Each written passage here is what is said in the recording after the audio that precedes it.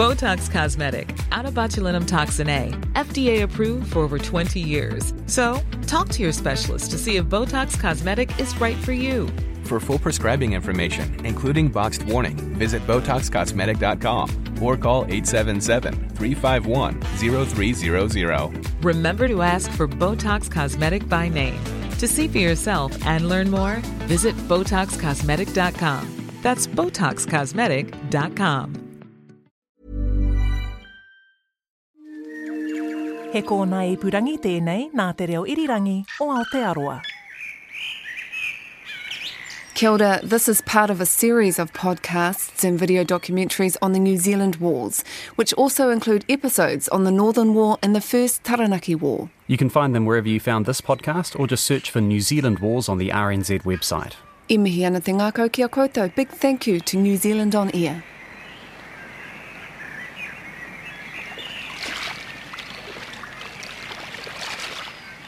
It's late in the afternoon, April 2nd, 1864.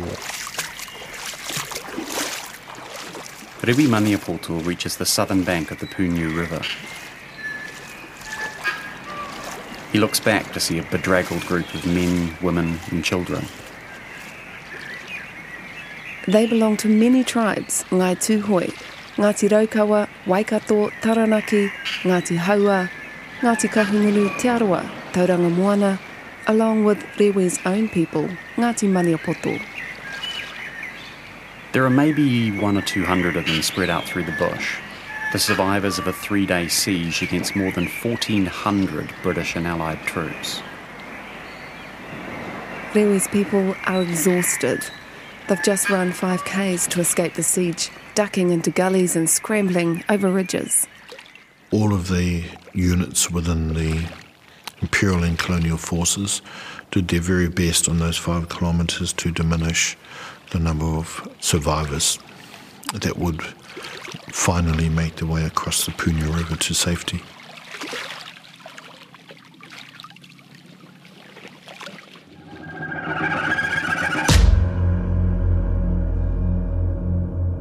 The crossing of the Pūniu River marked the end of the largest and most important war between Māori and the Crown, the Waikato War.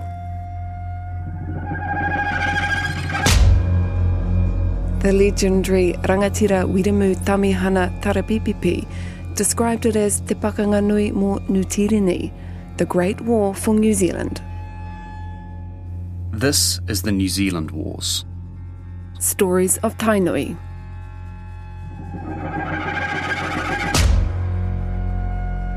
It's much, much more than just being a war, a fight, a battle. Part 3 of a series by RNZ, Aotearoa Media Collective and Great Southern Television. This is the defining conflict in New Zealand history. The stories of the people on both sides. And how this conflict reshaped New Zealand.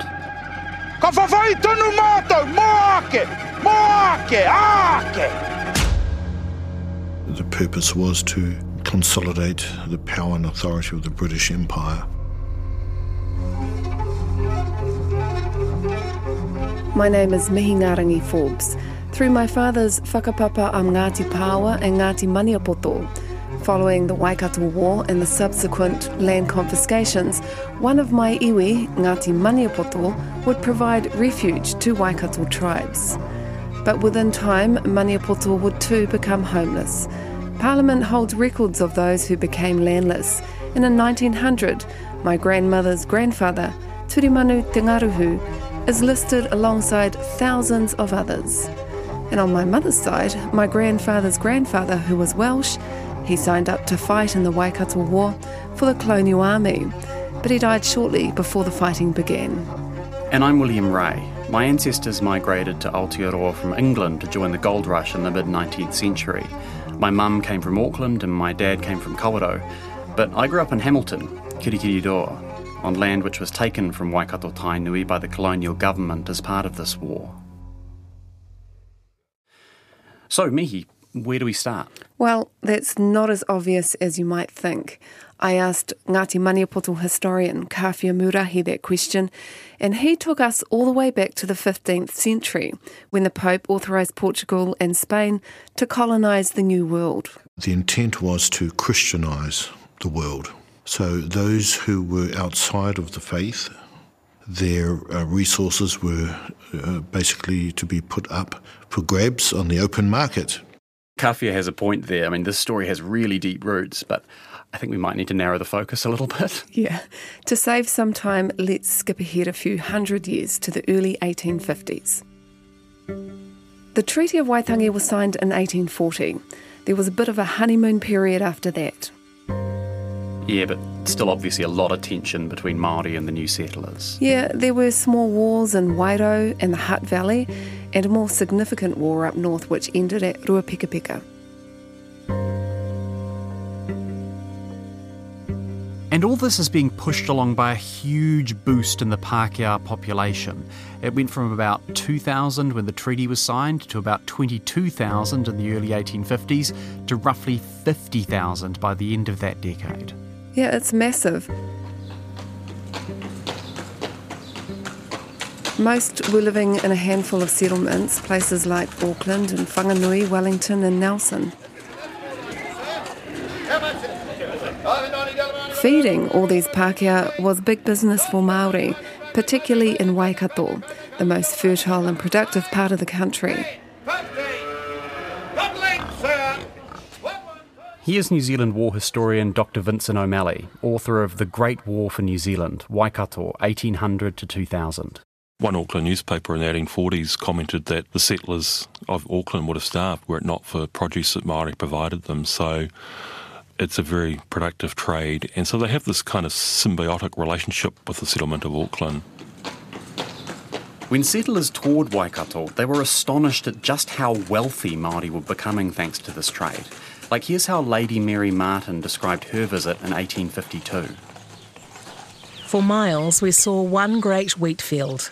The blade was just showing, of a vivid green, and all along the way on either side were wild peach trees in full blossom. Carts were driven to and from the mill by their native owners. The women sat under the trees sewing flour bags. Fat, healthy children and babies swarmed around.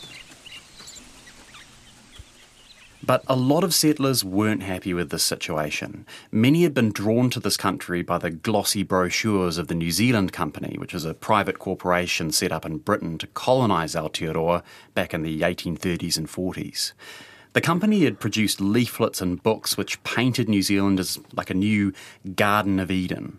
Very near to Australia, there is a country which all testimony concurs in describing as the fittest country in the world for colonisation, as the most beautiful country with the finest climate and the most productive soil. I mean New Zealand. But this was just all propaganda, right? Yeah, pretty much. And the colonists arrived to find there wasn't enough land to go around, and no land meant no work, no income. Wars had already broken out over disputed land sales in Wairau and the Hutt Valley. Vincent O'Malley says things were getting tense.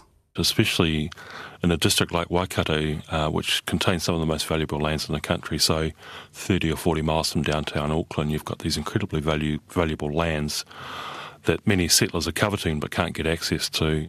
And we're not just talking about small-time farmers looking for a couple of acres. No, there were also these hugely rich speculators, people like Thomas Russell, the founder of BNZ Bank.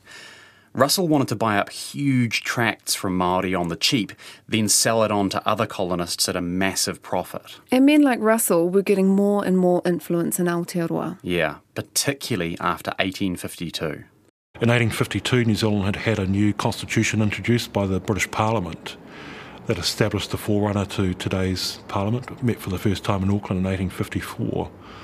There were no Māori members in that Parliament. This is at a time when Māori are the majority of the population in Aotearoa.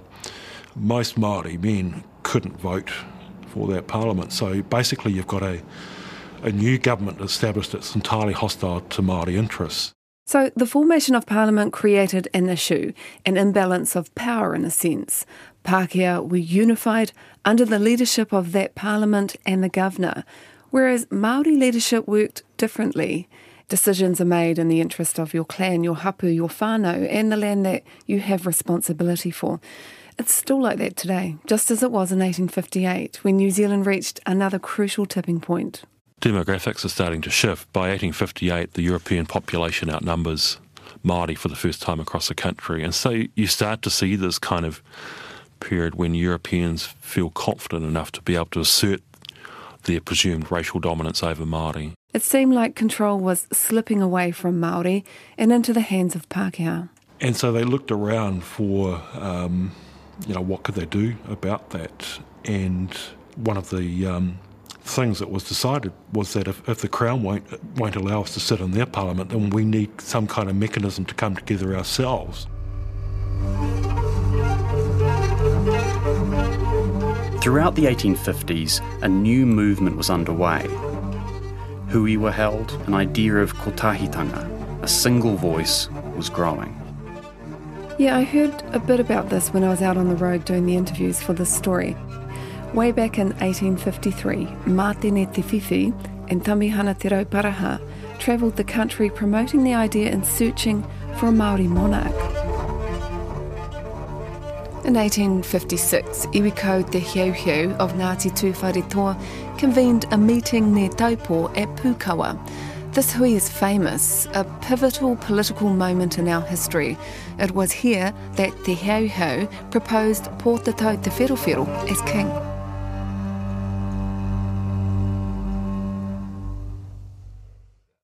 And Pōtatau had actually been already asked to become the king multiple times, right? Yeah, he had always refused, but at this hui he accepted the role. 2 years later, in 1858, Pōtatau Te Wherowhero was anointed by Wiremu Tarapipipi Tamihana, known as the Kingmaker. I mean, no one was there counting heads, but you can imagine there must have been just tons of people at this event. Even to this day, thousands of people spend a week in Ngārua Wāhia to mark this very occasion.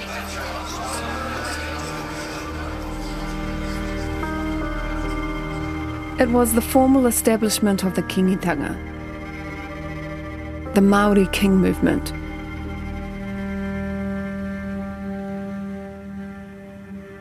Here's Rahui Papa of Waikato Tainui. He's the guy who sits at number 1 on the Pai, an orator, a negotiator and pretty much recognised authority on reo, tikanga and history for Waikato. The idea was for the king to be able to interface directly with the queen because they felt that that's where the treaty relationship resided, on a mana-to-mana type of level. And it was supposed to be with God as the ridgepole and the Māori king on the rafters on one side and the Pākehā queen with the rafters on the other side. It was supposed to be a harmonious relationship. It wasn't designed to be an adversarial relationship between Māori and Victoria. So, like Rahui was saying there, it's not as if Waikato Māori were declaring independence from Queen Victoria. You know, it's not like Robb Stark in Game of Thrones going, I'm now the king of the north. No, the king was there to represent Māori interests in Aotearoa, just like the settler parliament represented Pākehā interests. It's more of a balancing act. So, the first Māori king, Pōtatau, what do we know about what he was like? Didn't know him personally, but they say he was a warrior, leader of Waikato iwi, very significant leader. Like Queen Victoria knew about him by reputation as the greatest rangatira of New Zealand. And he was a direct descendant of both captains of the Tainui and Te Arawa Waka. But by this point, when he becomes the king, he's actually quite an elderly man, like in his mid-80s. He died just 2 years after his coronation, and the crown passed to his son, Matutaira, who became Kingi Tāwhiao.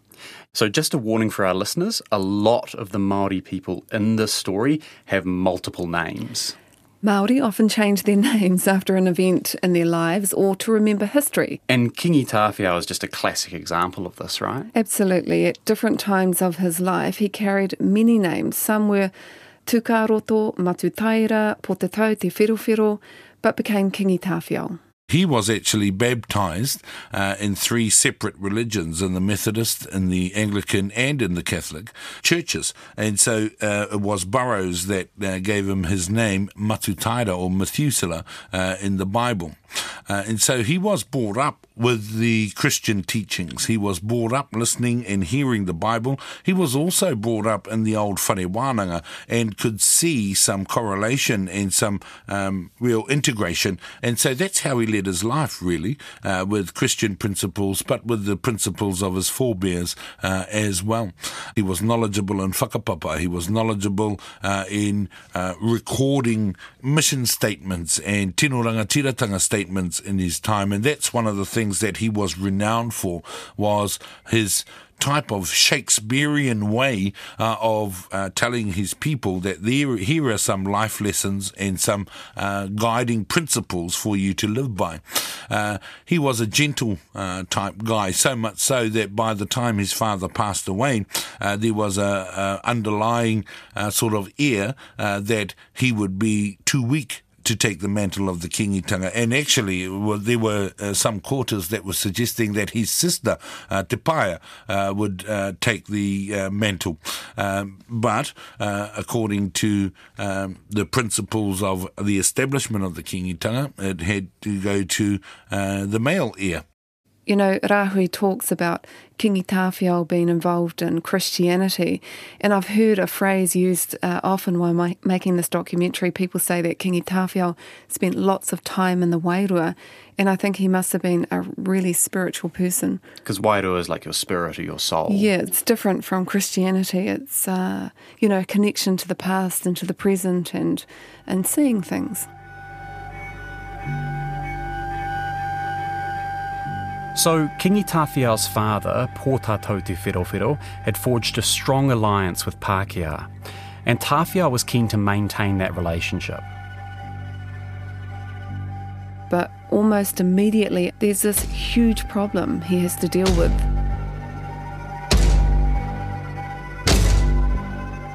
In 1860, the kingitanga faced a full-blown military crisis. The First Taranaki War.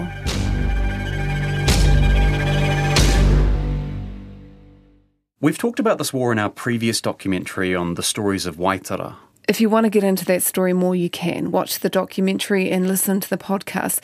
We'll have links on the RNZ website, or you can search it on any of our podcast apps. Yeah, but we need to know a little bit about this war for this story, so maybe we should condense this massive, spiralling, really complex war into a few sentences.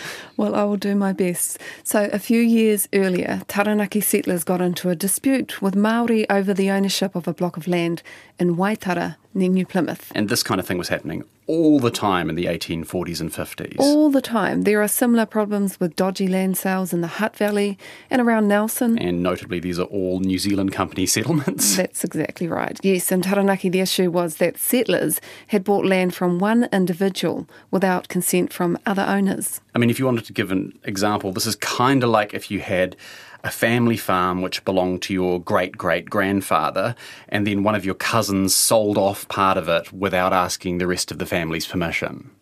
No doubt it's still how it happens today. Yeah. But exactly, and add to that there's a family hierarchy, and the highest ranking rangatira was a guy called Wiremu Kingi. Yeah, and Wiremu Kingi refused to let the settlers take this land, and it all spirals into a series of wars. So, how does kingitanga come into this? Well, one of the main missions of kingitanga was to resist settler pressure for land. They felt they needed to support Wiremu Kingi as part of that mission. There were also whakapapa links and alliances between Waikato and Taranaki tribes. But there were different ideas about how to deliver that support. Some wanted to push for a political solution. Others thought the kingitanga should go fight the Crown directly. Yeah, there are two figures within kingitanga who often get singled out to illustrate these sort of two different points of view. Wiremu Tāmihana and Rewi Maniapoto. Okay, first let's talk about Rewi. Ngāti Maniapoto historian Kawhia Murahi is a recognised voice on Ōrākau. He's also a descendant of Chief Rewi Maniapoto, or as we affectionately know him in Maniapoto, Manga. He was definitely different. Two things, I think, which contributed to his uniqueness. One was his Pākehā education at Te Kopua Missionary School. He could begin to think rationalise things from a Pākehā perspective because he was taught. And on the other side, of course, was his Ngāti Paratakawa matuas, who have a history of being involved in peacekeeping for the tribe. At the age of 14, he had already been blooded in battle.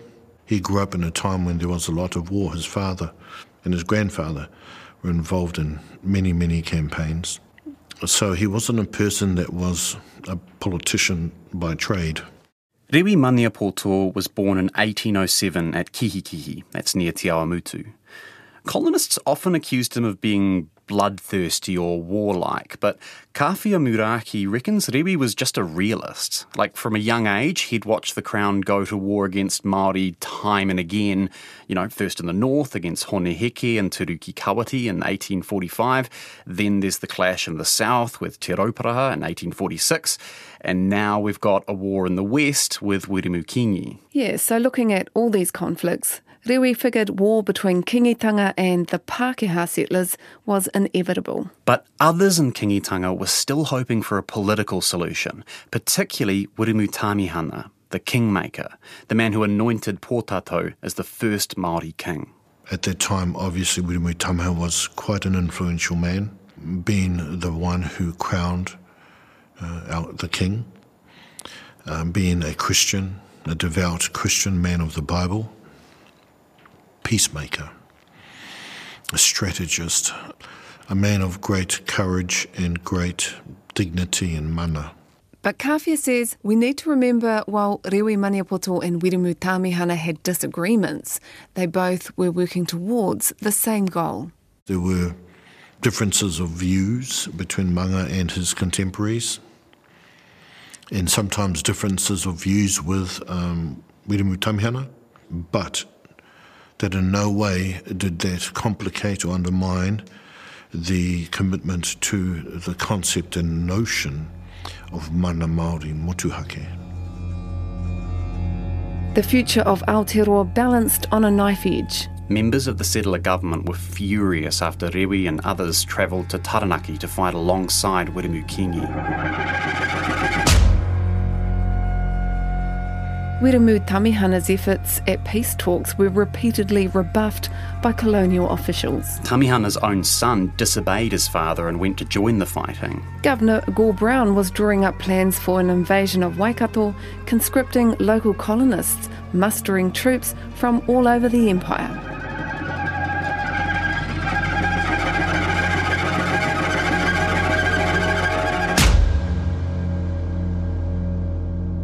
But right at this moment, a ship arrived in Auckland Harbour carrying someone who might have solved everything. He was famous both for his reputation as a humanitarian and his skill as a leader, a fluent speaker of te reo Māori who'd written books on Māori religion, culture, language. His name was Governor George Grey. Do you think you're being too generous to Governor George Grey? Yeah, yes. Humanitarian. Looking back, absolutely. His reputation as a humanitarian has not stood the test of time well. But I think you have to remember that at this time, he'd had a really successful first governorship and he was actually quite well liked by a lot of Māori and Pākehā and had this reputation as being like a radical progressive. These days, many people see George Grey as a leading villain of colonisation, so it can be a bit jarring to hear him described as progressive or humanitarian. But we're talking about his reputation during his first term as governor in the 1840s and 50s, not how he's viewed today. Yeah, and there were more than a few Māori back in the 1840s and 50s who didn't think of Grey as a supporter of Indigenous rights.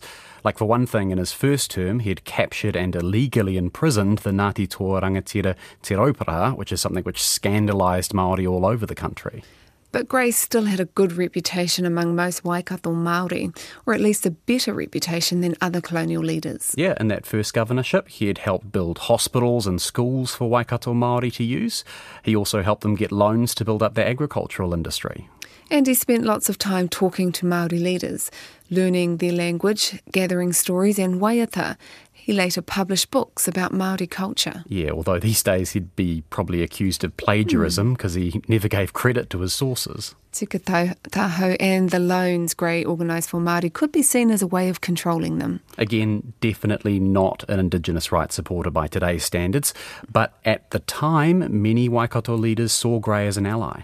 In 1845, Hone Heke had asked Pōtatau Te Wherowhero to join his war against the British by invading Auckland, and Te Wherowhero refused, saying, "Kia tūpato ki te rimu o taku kākahu, beware the hem of my cloak," which makes Auckland tapu because it comes into contact with him. Vincent O'Malley says that was a pledge of support for settlers.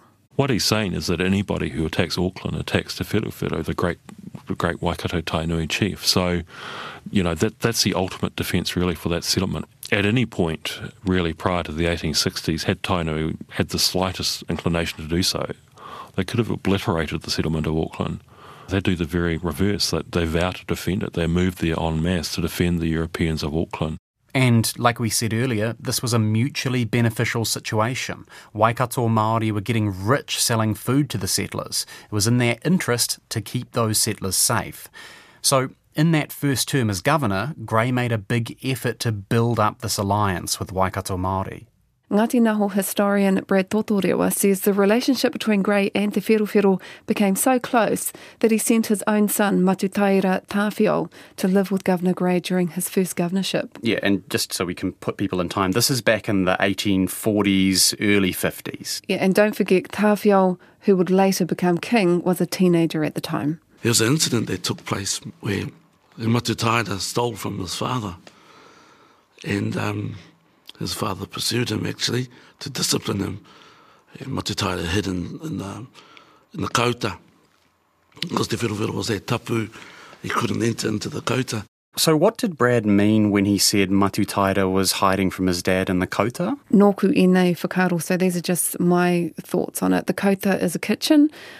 I think that because Te Wherowhero was a high chief and tapu, he was unable to enter a place where food was prepared, which gave Tāwhiao a really good hiding place. Ah, kapai. Okay, let's go back to Brad. And so when he found his opportunity, Tāwhiao Matutaira dashed out, and he ended up with Governor Gray of Kawe Island for a week.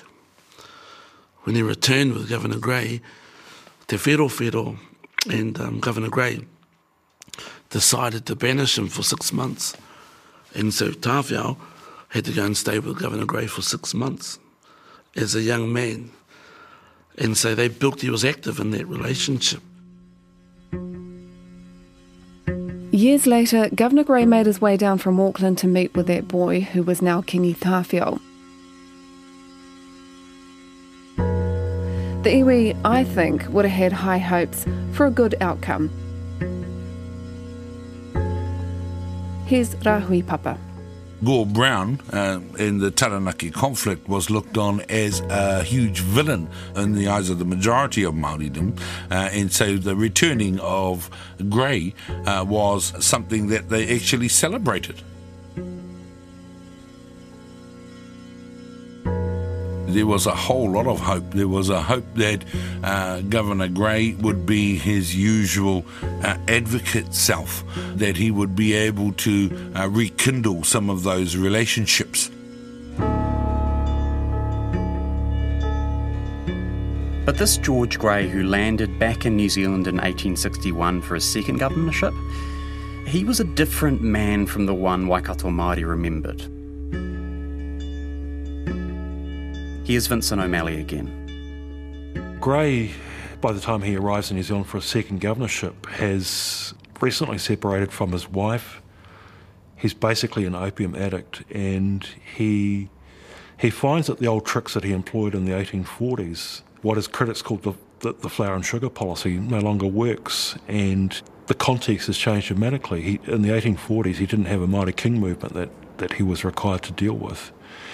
And Gray was a not natural autocrat, so he wasn't prepared to engage with the Kingitanga in a way that treated them as treaty partners. He saw it as a threat.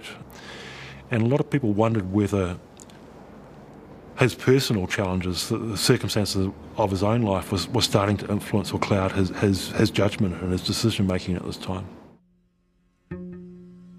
Also, and we've just been talking about this, but George Grey was famous in his day as a radical supporter of Indigenous rights, but he wouldn't be considered an ally of Indigenous people by today's standards, not by a long shot. No, there are names that they call him. Yeah, his support was based on an assumption that Indigenous people could be assimilated into British society. You know, Māori and other Indigenous peoples, in his vision, would become essentially brown Europeans.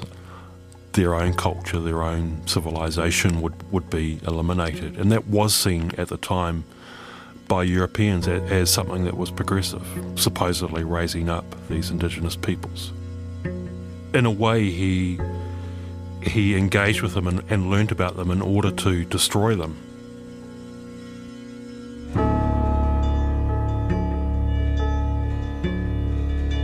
Grey didn't waste any time showing his hostility to kingitanga. Brad Totorewa says there's one famous meeting he had with Tarapipipi. That's Wiremu Tamihana's original Māori name. Tarapipipi asked Governor Grey, "Do you still oppose the King movement?" To which Governor Grey responded by saying, "I will not fight against him with my sword, but rather I will dig around him until he falls of his own accord." For Wiremu Tamihana, the meaning of that was clear. Governor Grey would oppose the kingitanga. He might not launch a war straight away, but it was only a matter of time. One of his first acts is to order the construction of the Great South Road all the way from Auckland to the Waikato River so that troops can mount an overland invasion of the Waikato.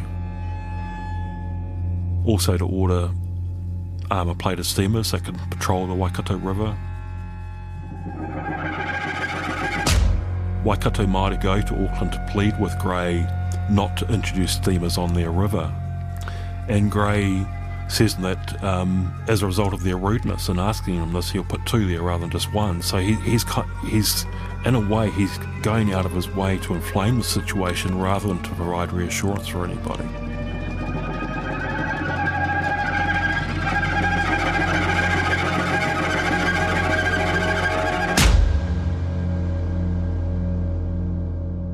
We're going to end this episode with a story the people of Tainui tell about a final meeting between Pōtātou Te Wherowhero, the first Māori king, and Governor George Grey.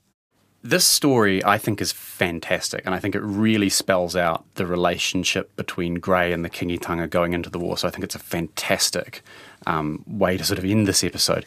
The issue with it is... It's like all things, it's like not recorded in the history books. You know, if you can't attribute it to something, then did it even happen? Yeah. People of Waikato Tainui say it does, and every paukai it's talked about, and it's in the waiata, and it's in the haka, and it's in the kariki and things like that. So it's very much a story which is true to them. And what we're talking about, just so the listeners understand, is Pōtātou Te Wherowhero and Governor Grey. They sort of have this final clash. But the issue is that Grey leaves New Zealand before Pōtātou becomes the first Māori king, and Pōtātou dies before Grey gets back. It's really hard to see how you can have a conversation where Grey's addressing him as the king in person. Quite possibly it could have been in his first term. Yeah. Or it could have been a conversation between Governor Grey and Tāwhiao, and it just got kind of lost in translation. Because George Grey would absolutely have known that Pōtātou was very likely to be the leading candidate to become the Māori king. It's the very reason he asked him to come to Auckland to protect the settlers of Auckland. He knew it because he knew he had such mana that Ngāpuhi wouldn't come south. And anyway, like sort of the absolute minute details of exactly how this conversation happens between Grey and a leading figure in kingitanga, whether it's Pōtātou, whether it's Tāwhiao, whether it's maybe a bunch of different leaders, maybe it's letters exchanged back and forth, maybe, like you say, it happens in his first governorship. It doesn't really matter. What matters is what the story sort of illustrates about the relationship, right? Yeah, so whether it's kōrero, tuku iho, or whatever. So Look, all those caveats aside, here's that story about the final meeting between George Grey and Potatau Te Whirowhiro, as told by Brad Totorewa. Old man, says Governor Grey, do away with your kingship or I shall wage war against you. And Te Whirowhiro's response was, I can't do that, Grey, for this king movement does not belong to me, it belongs to all the chiefs of Aotearoa. I'll wage war against you for 7 years or more, says Grey, until you are no more. And then Potatau says, and I will resist you. I will resist you for 8 years, for 9 years or more. You see, we won't go away. And then Governor Grey's response was, old man, I have a cow. I have a cow with extensive progeny. When I release my cows into your land, it will drink of all your waterways until it's all dried up. Old man, how will you survive? What will you eat? Says Governor Grey. The old man started to name native plants. Te para will consume the para, the mamaku. Will be sustained by the fruits of our forests. And then Governor Grey says to him, when all that food is gone, old man, what will you eat then? Te Whirowhiro looked into his eyes, staring at him, and says, you. I'll eat you. And 2 years later, a couple of years later, Governor Grey opens up his gates to his farm and allows 1,400 cows to come through into Waikato to invade Waikato.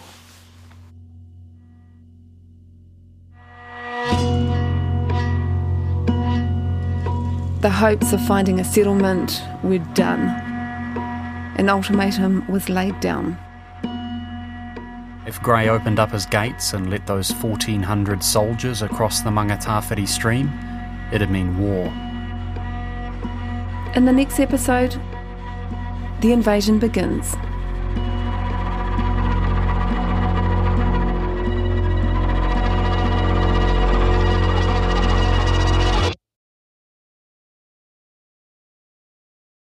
Tēnā koutou mo te whakarongo. Thanks for listening. If you enjoyed this podcast, please give us a rating and a review on Apple Podcasts.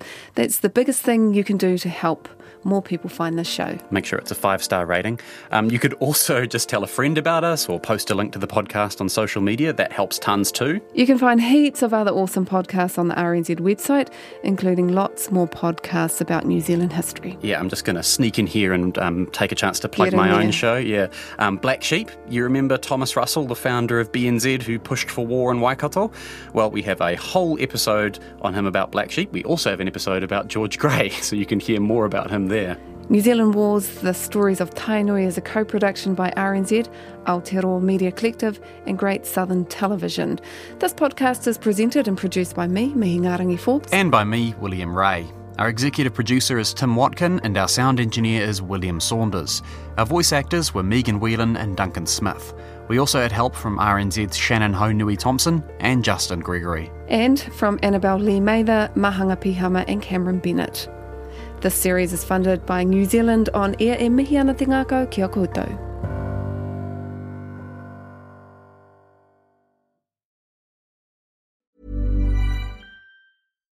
Botox Cosmetic, out of botulinum toxin A, FDA approved for over 20 years. So, talk to your specialist to see if Botox Cosmetic is right for you.